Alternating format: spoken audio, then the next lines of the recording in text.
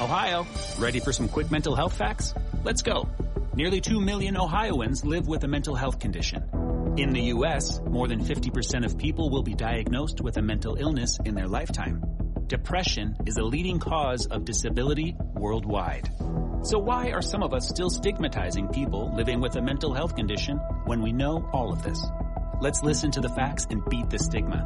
Ohio, challenge what you know about mental health at beatthestigma.org.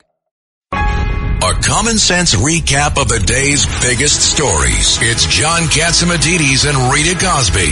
Katz and Cosby on 77 WABC. Let's go, Rita, let's go to our next guest. We've got Victoria Coates, who is a former Deputy National Security Advisor under President Trump. And Victoria, you know, we're talking about security issues, major issues. Before we move on to Iran, your thoughts about just how dangerous it is at the southern border right now. Look at what's going on in New York and around the country. Oh, Rita, John, it's good to be with you. This is such just a gaping national security vulnerability for the United States, and it's fascinating to watch people like your fine Mayor Adams, going after somebody like Governor Abbott in Texas, who's been contending with this problem now for whatever it's been, 33 months of the Biden administration, with Texas, for example, just swamped with these migrants. They're doing things like, forcing mayors and local officials to remove the water barrier on the Rio Grande, and then also saying they're going to try to implement some, it doesn't sound lawful for me, but some kind of rule that migrant families have to stay in Texas, that they're not allowed, once they get into Texas, the Texas authorities aren't allowed to let them leave. And by the way, Victoria, they won't do the remain in Mexico, but they're pushing for remain in Texas. Remain in Texas, 100%. And it's just, this is so dangerous. We don't know who these people are. We just had this guy close to where I live in Pennsylvania who was an illegal up from Brazil. He came through Puerto Rico. This is a whole nother sort of immigration vulnerability we have coming through the island because they don't have, ICE support, the proper support. And we've hosted at Heritage delegations from Puerto Rico saying, help us fix this. We don't want to be the conduit for bad individuals to get into the United States illegally. We've got to get after this. Victoria, it's Judge Richard Weinberg. You're absolutely right. They talk about the southern border. They talk about the northern border, but nobody's paying attention to the breakdown of the Monroe Doctrine in terms of our national security or the fact that Puerto Rico is a conduit to get them into the states. No, and Judge, I just also say everybody was looking at Chairman Kim in Moscow today with Putin. The other interesting visit that took place is Nicolas Maduro, the island we may as well just call him the communist dictator of Venezuela, is in Beijing meeting with Xi today. And that's in our backyard. That's in our hemisphere.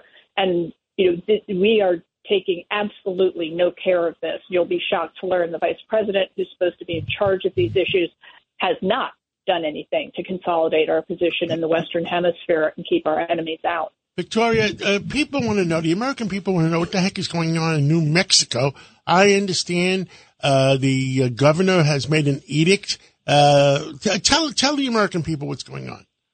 Now, this is also just unspeakably outrageous. And I might take a slightly different angle on this. This is the governor of New Mexico banning carrying a firearm in Albuquerque on the grounds that there's been a rash of gun violence in the capital of New Mexico, Santa Fe is the capital, but one of the largest cities in New Mexico.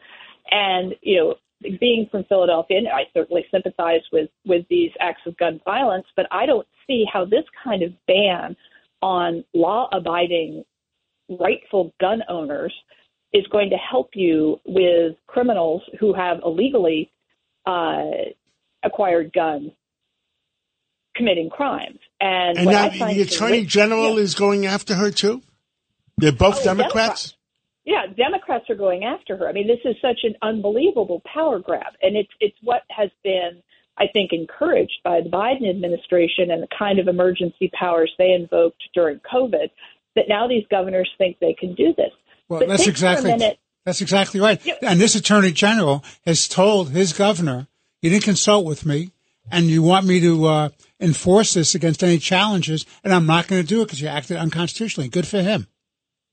Well, and think at the same time, we are hearing from the Biden administration that the gun charge against Hunter Biden, which is that he, as a crack-smoking criminal, lied on his application to have a gun.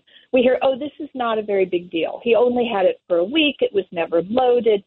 So, it's fine for somebody like Hunter Biden to commit a crime in terms of fraudulently getting a gun. And by the grace of God, that thing wasn't discharged in some kind of accidental situation that could have taken a life.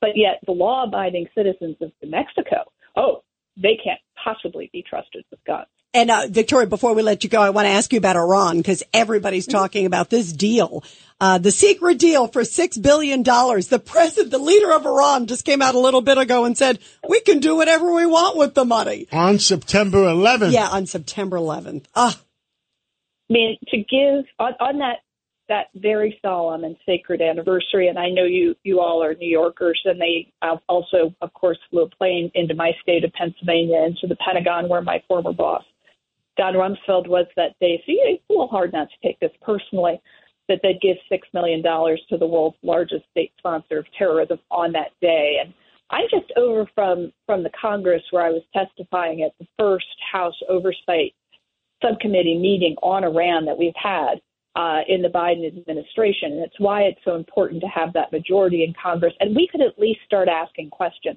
Okay, you swap five Iranians for 5 Americans. Why do they get $6 billion on top of it? It's crazy. It's crazy. I remember the pallets full of $100 bills going into the 747s. No, it wasn't $100 bills, because that President Obama wanted to get around the law.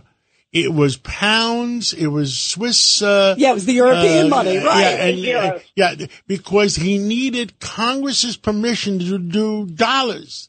So instead of doing dollars, they conned Congress and did it with pounds, euros, and whatever. Yeah, and in the middle of the night too. And remember, John, they didn't admit to it. Somebody saw it later. Our country is going to heck. And the other key thing there, John, is that broke down to a little more than $400,000 per hostage in the pallets of cash. Yeah. This was $1.2 billion. Yeah. This is the biggest ransom. No, this is stupid. This is stupid. If they need money, they're going to go out and take another hostage. Victoria Coates, thank you so much, and God bless you, and thank you for everything you do for our country.